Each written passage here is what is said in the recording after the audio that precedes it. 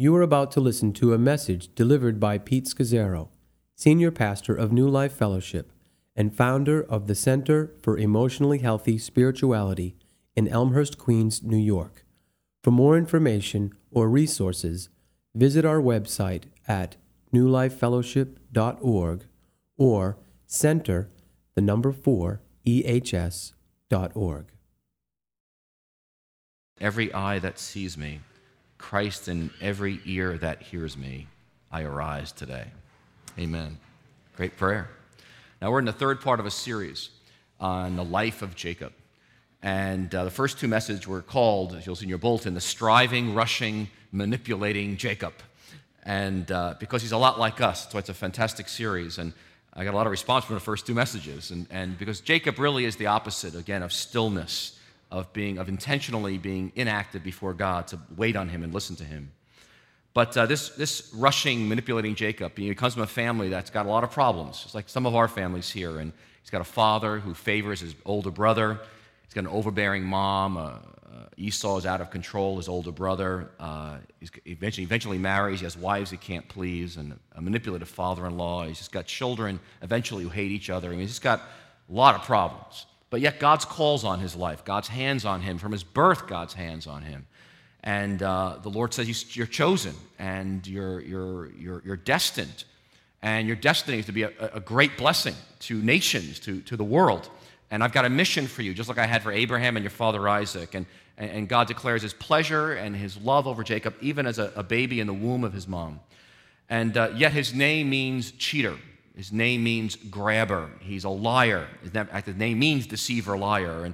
And so he's unable to just rest and flow with what God has for him. He's constantly grabbing at life. And we talked about that the last 2 weeks. And he is manipulative, and he's aggressive.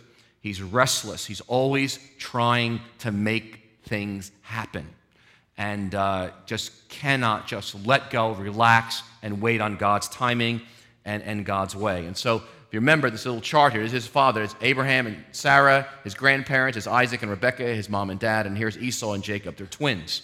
And Jacob's our character that we're studying. And we talked about in week 1 how he was promised that he would get the great father's blessing and that nations would serve him. But yet he couldn't wait on that and trust it. And so in chapter 25, he thinks the odds are stacked up against him ever getting blessed, and feeling like he was born on the wrong side of the tracks or born second. And so he just cheats his brother Esau out of that blessing. He's very heartless. He's very narcissistic, and to give his brother some food, he makes him sell his birthright of being the firstborn, his great blessing. And then last week we saw him lying and dressing up like he's Esau as his father thinks he's dying. And again, rather than wait and trust God, he strives, he manipulates, he spins, and he takes things in his own hands, and he steals the blessing from his brother Esau. And Esau now, as we pick up the story, his older brother, now he's probably, we don't know, Jacob's in his 40s, 50 years old. His brother now has been ripped off by Jacob, and he determines he's going to kill him. That Esau, when his father Isaac dies, he will. It's a good mafia story in The Godfather. He is going to kill Jacob when his father dies. And so now we pick up in chapter 28. Jacob, from manipulating, lying, cheating, striving, his family has now blown up. And because, as we talked about last week, seek the truth, or the truth will seek you. And the consequences of his decisions are now bearing fruit. And of his mom's decisions, for all of us parents here, as parents are making bad decisions to make sure their kids get the right thing in life. And so now the family blows up, and Jacob has to run for his life. And now he's making a journey to a place called Haran. It's 550 miles away from where he's living, in his home. And so it's going to take over a month to get there. And now he's 2 to 3 days into the journey as we're going to pick it up.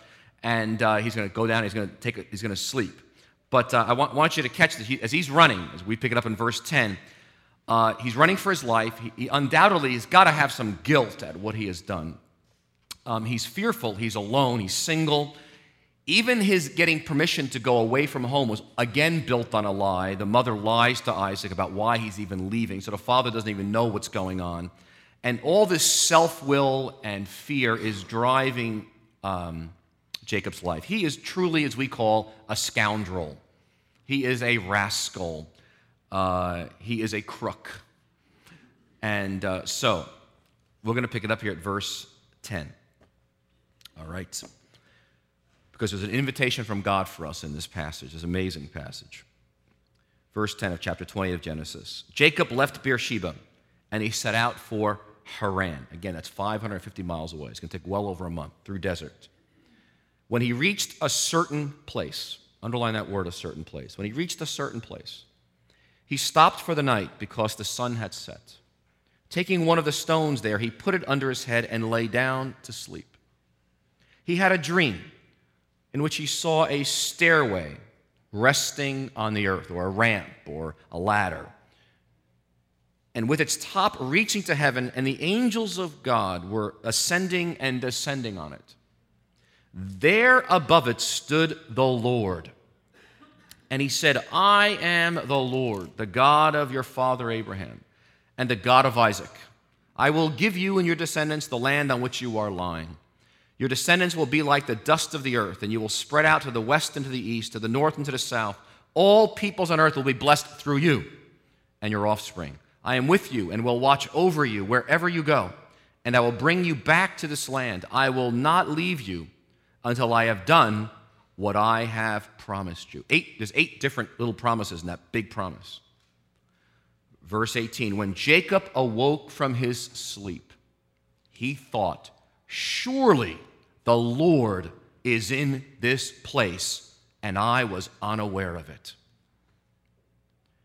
He was afraid and said, how awesome is this place? This is none other than the house of God. This is the gate of heaven. Amen. Now there's 2 invitations here in this passage. There's actually more, but for time, there's 2. I believe for us today. I mean, as I told Jerry the other day, I'm so excited about this message. I just couldn't wait to give it because it's such a word. And I don't know if there are human words to even communicate point 1. And really, well, point 2 as well, but especially point 1, which I don't know what to call it, but just ponder the mercy of God. This passage is meant to kind of awestrike us, to be like, whoa, and kind of knock you off a bit and ponder the sheer mercy of God. Because Jacob is a louse. Jacob is a bum. Jacob deserves nothing. Jacob deserves to die in that desert for what he has done to his family, to himself, to his older brother, to his walk with God. He has trampled on God's grace and mercy and love, and he is now on a journey. He's now left home. He's lost it. He thinks it's going to be for a few days, like his mom said. Oh, this'll. You think you do something really bad, and you really screw up, and you think, oh, well, just spin it, right? And a couple of days it'll all be gone, and that's what Jacob's on. He's assuming truth is not going to come after him. He has no idea. He is headed from a place where his brother wants to kill him at home to his uncle Laban's house, and we'll get to next week, who is more of a crook than he is. And he's not going to be there for a few days. He's going to be there 20 years away from home. So he has no idea. He's going from a death camp to a labor camp. And so God is going to get him, because God is going to transform Jacob, and we've talked about that. God's going to transform you whether you like it or not. He's coming after you. And so here he is. He's traveled a couple of days, and he comes to a certain place. It's nowhere, and he lies down with, he's got a stone for his pillow. And in verse 12, God comes. God shows up. Now, Jacob is not like the prodigal son. Remember the prodigal son story in Luke 15? The prodigal son realizes he destroyed the father's reputation. He's been a real horrific younger son. He's squandered the father's possessions. He's rebelled against the father. And he turns around and to come home. And when the father, in that great parable of the prodigal son, sees the younger son way off, the Bible says he runs to him and grabs him and kisses him. And it's a great image of who our Abba Father is, what he's like. But this is even more heavy because Jacob isn't repenting. He's not turning around in repentance and coming after the father. But nonetheless, God comes after him. That's why you have to ponder the sheer mercy of God in the text, that here is Jacob running for his life, and God comes after him, and he sees a vision, and he has a dream, and he sees a stairway, or it's kind of like it's a ramp, or I don't know, it's kind of hard to translate it, but kind of a ramp, a ladder, a stairway from heaven to earth. And he sees angels descending up and down on this stairway. And on top of it stands the Lord. And God speaks to him. Now understand, he's not listened to God in any place that we know of in his life up to this point. In fact, he tells God what he's going to do. And yet here, God stands and he speaks to Jacob, and he gives this promise, I am the Lord, the God and Father of Abraham and Isaac. This promise is just so, it's unconditional, because he says, Jacob is single, not married. He says, you're going to have a large family in all directions. You're going to be a blessing to nations. You have been nothing but a pain in the neck up to now. You have blessed nobody. In fact, you have destroyed your brother's life. And your family has just blown up, and you're partly responsible for that. But you're going to be a blessing to all nations. And God says, I'm going to sustain your faith. The guy doesn't even have any faith yet. And I'm going to protect you. There's going to be this protection over you wherever you go. And I'm going to bring you eventually back home that you're leaving. And most of all, I'm going to be with you. I will be with you. And no conditions, just pure mercy on Jacob and grace. And again, the point of this ladder is that heaven has come to earth. God comes to Jacob. Heaven comes to earth and visits him in this ramp or staircase. And understand, in the ancient Near East, all the pagan religions were building kind of like in the Tower of Babel. They would build pagan temples to reach up to God. And this is the exact opposite. God builds the staircase or the ramp down from heaven to earth. It's a direct opposite. The sheer mercy of God. Jacob's not going to try to reach it. God reaches him. And you see, God is seeking after Jacob. Jacob is not seeking God. Jacob does not find God. God finds Jacob. God builds the ladder. You see, God's seeking you. You may be here today, and as someone shared with me coming in today, I came for a long time before God touched me. I came because of my family. And he says, but God got me. And God is seeking you today, and God is seeking me. And your sins cannot separate you from the loving presence of God and that love and heart God has for you. And God reaches out to you no matter how bad you have acted, how shameful, disgraced, the guilt, the shame, the horror, the self-hate you may carry. You may be devastated sitting here this morning. Do you understand? God's coming after you, and he loves you. The great thrust of this passage, the great distinctive of the love of God of Abraham, Isaac, and Jacob versus all other world religions is that there are no strings attached. God simply loves human beings whom he has made in his image, enough to come to earth and die for you and for me on the cross. And God simply loves humans. And he created us for this love relationship with himself, and there's nothing we can do that's going to change that. And he takes all the initiative in Christ to come after you and to come after me. And God always begins right where we are. And just like he takes Jacob right in the mess that he is in, and God takes him, begins with him, and uses him, and says, you're going to be a blessing. And God says to Jacob, you have a future. You know what God says to you? You have a future. You have a future. And your future is to be a blessing. And I've created you and put you here for a purpose, and I've built a ladder from heaven to come down and get you, so you can get to me. And even when you're asleep, God is working. Are you aware of that? There's a great verse in Psalm 121. It says, he who watches over you will not slumber. Indeed, he who watches over you neither slumbers nor sleep. Meditate on that one for a while. Do you realize God doesn't sleep? And so when you were sleeping, God was watching. And when you woke up, God says, oh, Russ, you're up. I've been working all night. I've been watching all night. I'm glad you're up. Now come participate in what I'm doing. But that's how much God's watching over you all through the night. And there's a famous picture in church history. I don't know if can you see that at all? It's not that good, huh? I don't know if you can see this. It's a famous picture, and it comes from the 500s, early 600s, by a guy named John Climacos, and it's called The Ladder of Divine Ascent. And it's actually the opposite of our passage. And what you have Jesus on the top, and you've got these people or believers are supposedly trying to climb up to reach him. And Jesus has, in this verse in Greek, it says, come to me, all you who are weary and heavy laden, and I will give you rest. But to get there, you've got to climb 30 rungs. And you can't see, these are demons trying to pull you off. And they pull you off into the dragon down here into hell, Revelation chapter 12. And so there's these 30 things of conquering. You begin with fasting and, pride, and you begin, and all these virtues we are to do to get to Jesus, to say, come to me, all you are weary and heavy laden. But really, that's not the biblical picture, to get salvation. No, the point is Jesus comes here, and he's right here in rung number 1. Come to me, all who are weary and heavy laden, I will give you rest. And the point is he's here. And we don't climb to him. He's climbed to us. That's the heart of Christianity. He's come after you. And yes, it's very famous.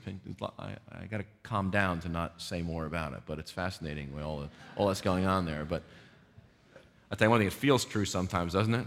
Like demons of hell trying to pull you off, There's probably something you can do with about growing in Christ. But anyway, you get the point. And as we ponder the mercy of God. And so this ladder has 30 rungs, and each has a spiritual quality that has to be attained before you can go to the next step. But the good news of the gospel is Jesus has come to meet us and to meet you and to meet me right where I am today. He meets me for salvation. He meets me every day right where I am. And Jesus quotes this passage of Jacob in John chapter 1 that he basically saying is, Nathaniel, you've not seen nothing yet. You'll see heaven open and the angels of God descending and ascending on the Son of Man. Basically, Jesus saying, I'm the ladder.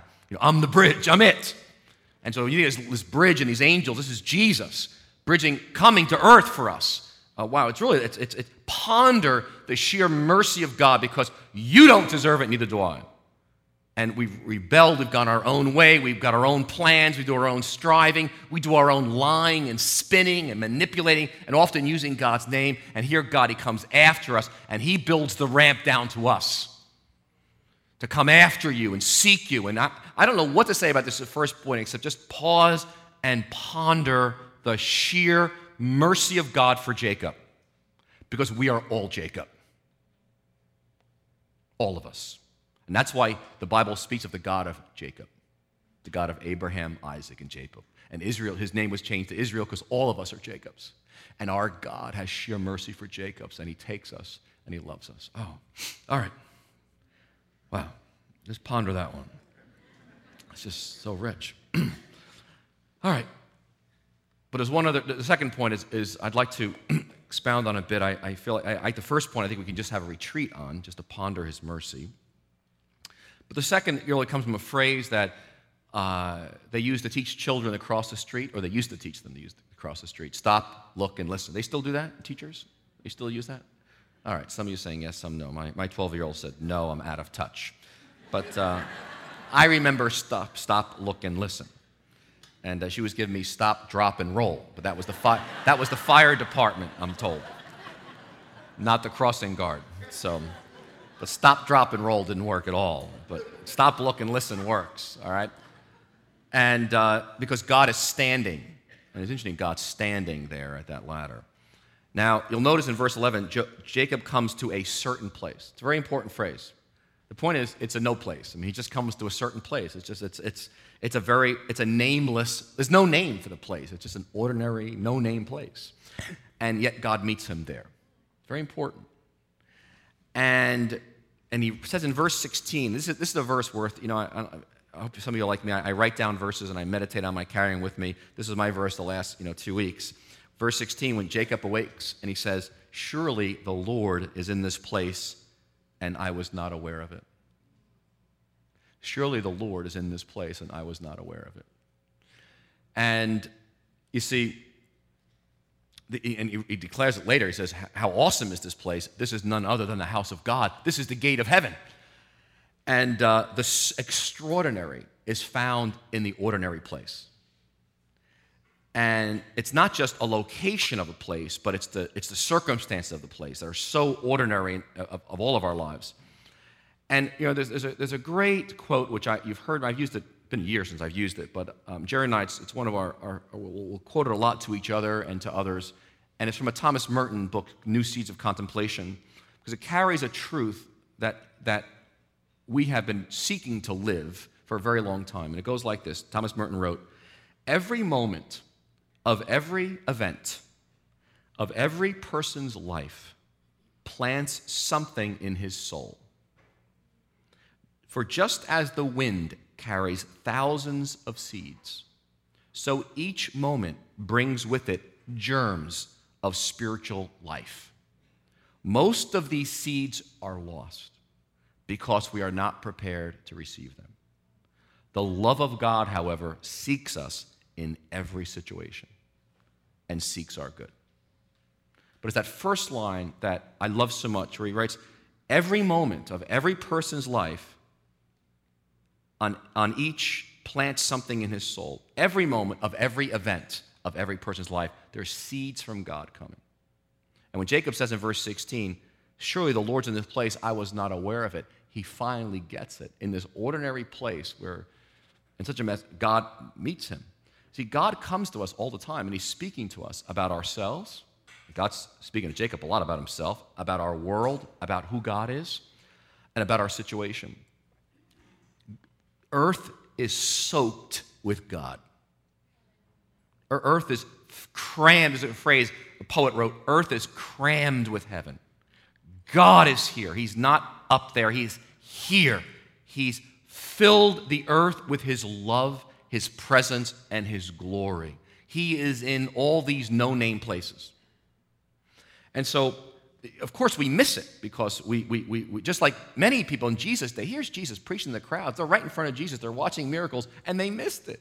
Do you realize they didn't say how awesome God is in this place? Most people in the days of Jesus heard him, liked his miracles, enjoyed the services, but they missed it. They didn't say how awesome is this place, is the gate of heaven. They just went and did their thing.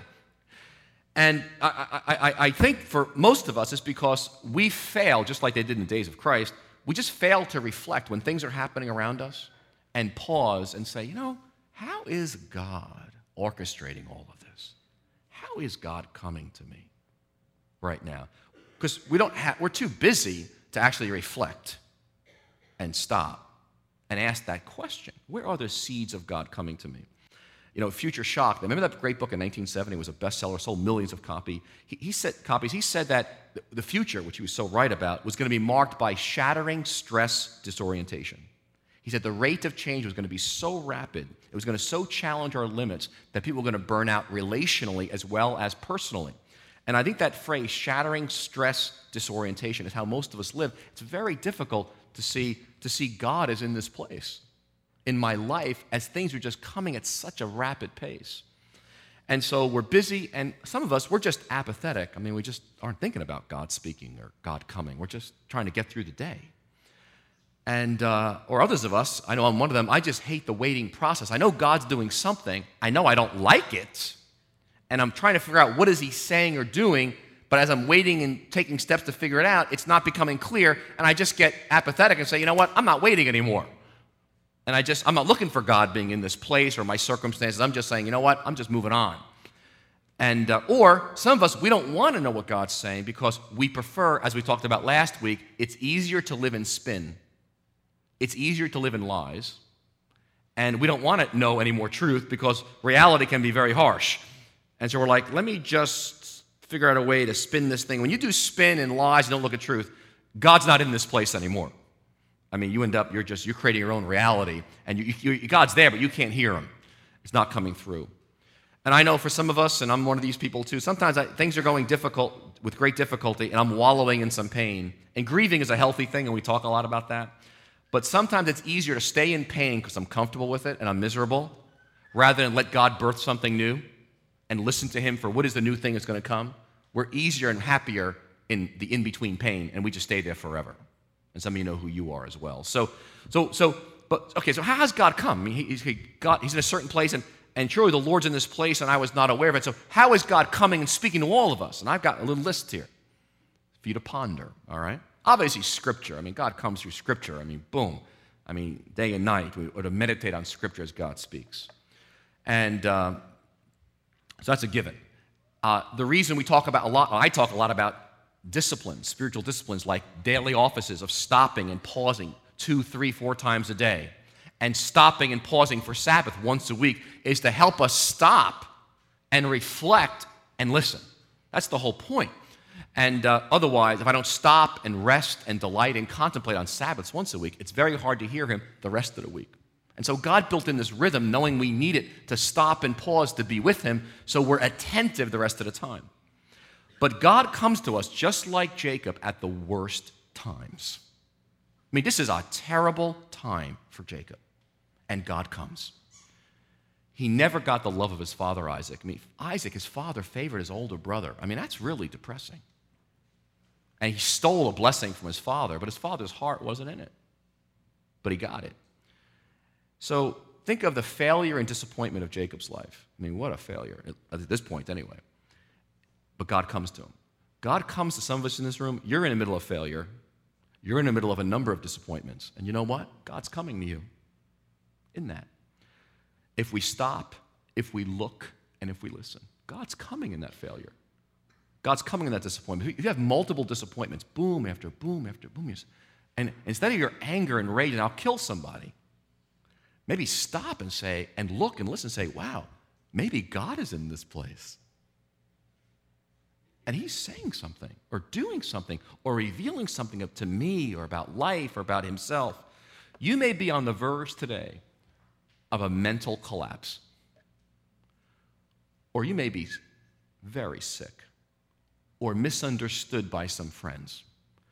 You may have been abandoned by a spouse or your family or your children. You may have lost your job. In fact, you know what? You may be standing at the gate of heaven. Realize that? You may be at the gate of heaven. This is the house of God, and you're unaware of it. Think of divorce. Think of betrayal. Think of maybe some dreams you've had that have been shattered, or some deep desires you've had longing for something, and they're unfulfilled. Or maybe you've had an experience with a church that's left you so disillusioned and scarred, you're just like, I don't think I'll ever get up again. But in all this pain, friends, clarity from God comes. The Lord is in this place, as Jacob says, and I was not even aware of it. Sometimes we realize, eventually I do over time, that the closed door was a gift. It was such a gift. But I often don't see it for a long time that God was in that place. God comes to us, do you know, in places like funerals and wakes, mental institutions, counseling sessions and therapy can be very holy work. God is in that place. Do you know God's in the bathroom? A lot. Do you know how many times people will say to Jerry and I, you know, God spoke to me in the bathroom. You're like, what is it about the bathroom? It's only a certain place, you know, it's just a place. Thank you for sharing. But I suspect it's because we're still, right? We're finally still. God can speak on that crowded subway. You know, God can speak in subway cars that are very crowded, in traffic on the Brooklyn-Queens Expressway, or even the LIE. It doesn't matter.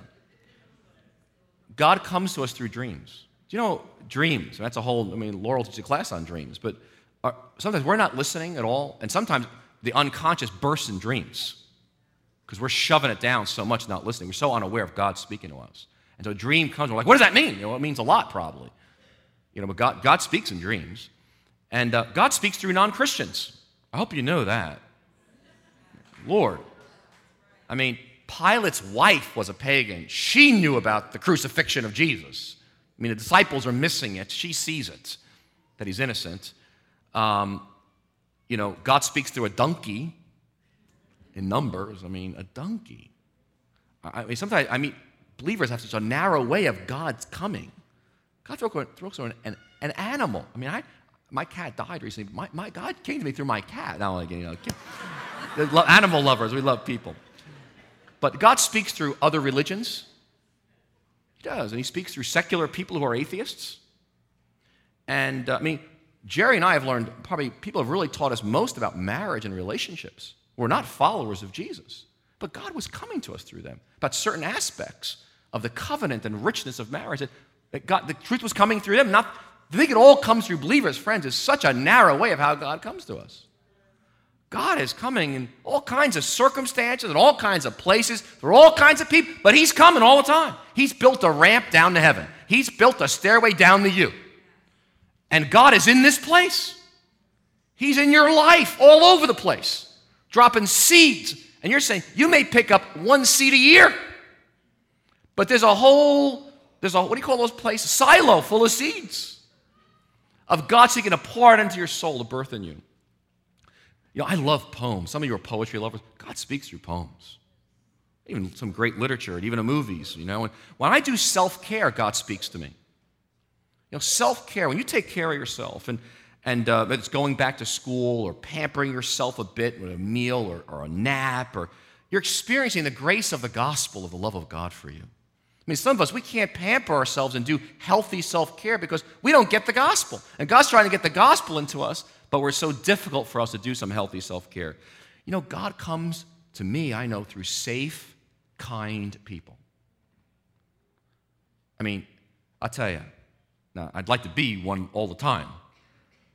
But I'll tell you, when we'll talk about this next week, when Jacob and Esau try to resolve their tremendous conflict, it's interesting. But when you're around a person who's safe and who is kind, when you don't deserve it, or you don't feel like you do, God is coming to you. I tell you, when I get overextended and get crazy and I'm a little bit out of control, God comes to me very powerfully about not just my limits, about the fact that I'm a human and I'm not God. Every time, and He is God. And just His word comes, just, Pete, I love you, just rest. I mean, listen, if Jesus is sitting next to you right now in a chair, say Jesus comes and sits in a chair right next to you, and you look over to Him and your eyes lock onto His eyes, what does He say to you? Right? What's He say? What's the word out of His mouth? Boom, to you. You know, when I know for seasons the same word's coming to me because He's trying to say the same thing to me. I'm just not getting it. It's a great exercise to do just along the way in your journey with Christ. What's He saying to me? Just He's right next to you. All of a sudden He's there. Oh! And it was the first words out of His mouth. You know, anger, depression, anxiety. Do you know God's coming in that? He's trying to say something to you. He's in this place. Well, where is He? He's here. Just ponder. He's here. You know, He comes through the counsel of wise people. And you know what's really scary? Sometimes He comes through unwise people. You ever find that? Like, whoa, where did they get that from? He comes on vacations. You know, on your vacation this summer, I trust you're all taking a little vacation, a week, 2 weeks, 3 weeks, you know, and your vacation, build it like a sabbatical. The 4 qualities of a Sabbath is a longer sabbatical, your vacation. You're going to do the 4 things. You're going to stop your routine. You're going to rest. You're going to delight in life and people, and you're going to contemplate God. So you want to say, as I craft my vacation, those 4 qualities of a longer sabbatical rest, not a weekly, this is going to be a longer week, 2, 3, you build that into your, and you say, because you're looking for God. You're waiting on God. God's coming. God's in that Sabbath. God's in that vacation. You can come back more filled with God, not less. You know, hotel rooms. You know, I go to now occasionally travel. I'll go to a hotel room. One of the things I hate about hotel rooms is the TVs are right smack in the middle. You know, it's like an altar to the television. And so I often, not all the time, but often will carry a candle with me. Now, and I will, or make a little altar, Bible and a picture of my family, something, and I'll light that candle and say, this is holy space. This hotel room is sacred space to God. And I basically, because God's in this place. And it helps me get attentive to stop, listen, and look versus, you know, it's just a crummy hotel room, you know. And even wearing a crucifix, you know, wearing something that identifies you as a Christian. I've begun this anyway, but or a little cross, you know, a little cross. Something I'd like to give to all the members. We all have something we wear, or at least we carry in our rooms. But when I carry that, it reminds me of the fact that I am crucified with Christ. Pete, you are crucified with Christ. That's me. That's my identity. But it helps me stop, look, and listen, you know, all the time. But God comes in the in-between places. The very, very key phrase is Jacob is in between. He's leaving home. He's going somewhere new. And he's in between. Some of you are in between in your life. You're in between your dreams. You're in between locations. You're passing through New York City for a short season. You're in between one relationship to another. In between places are hugely important. God comes in between places. Kids leaving home. And between dreams and relationships and careers, these between times, and if you're away from your family, let me tell you something, that can be the greatest gift for you for God to get your attention. And Jacob needed to get away from his family so he could hear God. So, and you're on a journey, and I want to encourage you, you're not a tourist. So, Jacob meets God on the run. And maybe you're here and you're on the run. You're running from God, and here God's coming to meet you. Or maybe you're running through life and your own plans. God's coming to meet you, because we do live in a world that is soaked with God. So God's love letters, God's presence, God's voice is everywhere are these seeds. And friends, this invitation of this text from Jacob is that we would grow and train ourselves. It's a training to be attentive to God. It's really a training. Because I'm attentive right now. We're in church. I'm at Sabbath. Can I be attentive Tuesday at 3 o'clock in the middle of all the activity and tomorrow morning? That's the great challenge. In the ordinary places, the hard places, the difficult places, and God speaks. And just what's very interesting here, if you read the rest of the passage, Jacob does two things in response. He sets up a pillar to remember God was in this place. But secondly, he makes a vow. And it's a conditional vow. It says, God, if you do all these things, if you bless me, if you give me food and clothing, and it's kind of I'm going to start tithing, I'm going to start giving financially, and I'll make you my God, which is interesting because God just gave him this unconditional love. And now he goes, oh God, if you come through, by the way, I'm going to serve you back. And but you see, what's interesting, he's just like us. God comes into his life, he opens, in some ways, I would say in some ways he comes to Christ to a certain level. He really enters into a relationship with God at this point. He's really on the move. But it's still very self-centered. He's still manipulative. He's still sneaky, as we'll see. Just like us, We get started, God comes, we have this great experience, but we're still kind of like, oh yeah, God, you better come through. I'm not gonna serve you anymore. You're not gonna get any of my money, kind of thing. And so, let's do this as we close. This is a verse. This comes from Henry Nouwen's book, The Return of the Prodigal. I'd like us to do the discipline, engage in the discipline of silence and solitude for 3 minutes, and have some stillness of intentional inactivity together. And I'd like to introduce it with this quote from Henry Nouwen that reads as follows: I have to kneel before the Father, put my ear against his chest, and listen, without interruption, to the heartbeat of God. Then and only then can I say carefully and very gently what I hear. I know now that I have to speak from eternity into time, from lasting joy into the passing realities of our short existence in this world, from the house of love into the houses of fear, from God's abode into the dwellings of human beings, looking at people and this world through the eyes of God. It's the first line. I have to kneel before the Father. We're going to do that. Put my ear against his chest and listen without interruption to the heartbeat of God. All right, so here's the ancient discipline of silence and solitude. First is just be attentive. I'm going to invite you just to be attentive, okay, for 3 minutes. Just God is in this place and I was not aware of it. I want you to be attentive that God's here. God's in your life right now. What's going on? Be still. Sit still. Just relax. Get comfortable. Sit straight and comfortable. Just get yourself, you can handle 3 minutes. Take a slow, deep breath just to, just kind of relax yourself and just be present with your body before God. And then you just want to close your eyes. So, God came to Elijah in 1 Kings in the sound of sheer silence. And in this stillness, Elijah meets God. And as Dallas Willard said, silence and solitude are the two most difficult spiritual disciplines for us in the West, Western culture. So as your mind wanders, just come back and do what I do. I say, oh, Abba, Father, Abba, Father. And just let those distractions bring you back. So let's begin. I'm going to take just 3 minutes. I'll watch the clock. And let's bow before him in stillness.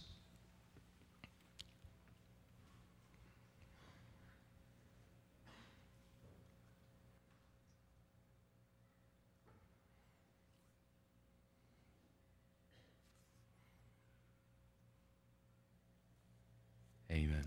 Let's all stand. I want to invite the prayer teams to come forward. We're going to close. And here's how I'd like to close.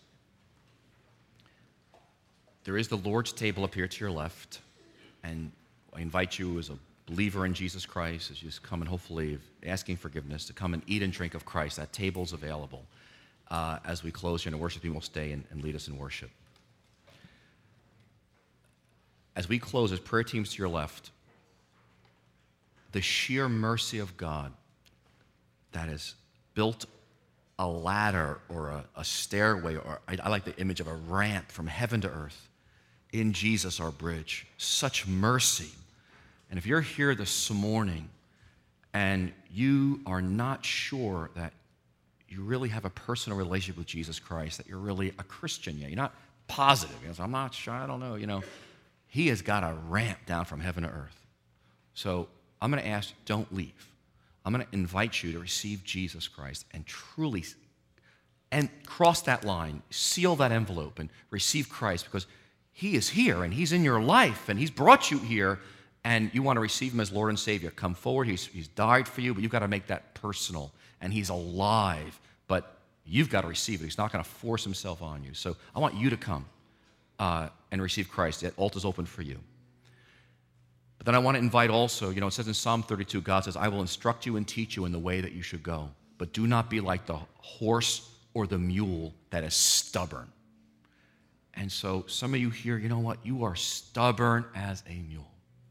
And God is in this place in your life through some even hard things going on, but you have just cut Him out. And you don't want to hear it. You want to hear the good things. You don't like what He's saying, but He's coming to you. And you're sitting here saying, I know it. Okay, as we close here, I want to invite you to come really in repentance and say, oh, God, forgive me for just shutting you out. And I mean, you're a Christian I'm speaking to here, but His seeds are coming to you. I want you to come as well and receive prayer. All right? All right, just close your eyes, and I'm going to dismiss us, and the worship team will stay here and pray, and we can go. But I want to pray that prayer of Patrick over us from Ireland. And I want to invite you to pray it with me. Christ with me, Christ before me, Christ behind me, Christ in me, Christ beneath me, Christ above me, Christ on my right, Christ on my left, Christ when I lie down, Christ when I sit down, Christ when I arise, Christ in the heart of every man who thinks of me, Christ in the mouth of everyone who speaks to me, Christ in every eye that sees me, Christ in every ear that hears me. O Lord, I arise today. May you go and ponder the sheer mercy of God that would come upon you like it's come upon Jacob. And may you be attentive to stop and listen all through the day in the most ordinary moments. In Jesus' name, amen. Thank you. God bless you, everybody. Have a wonderful day.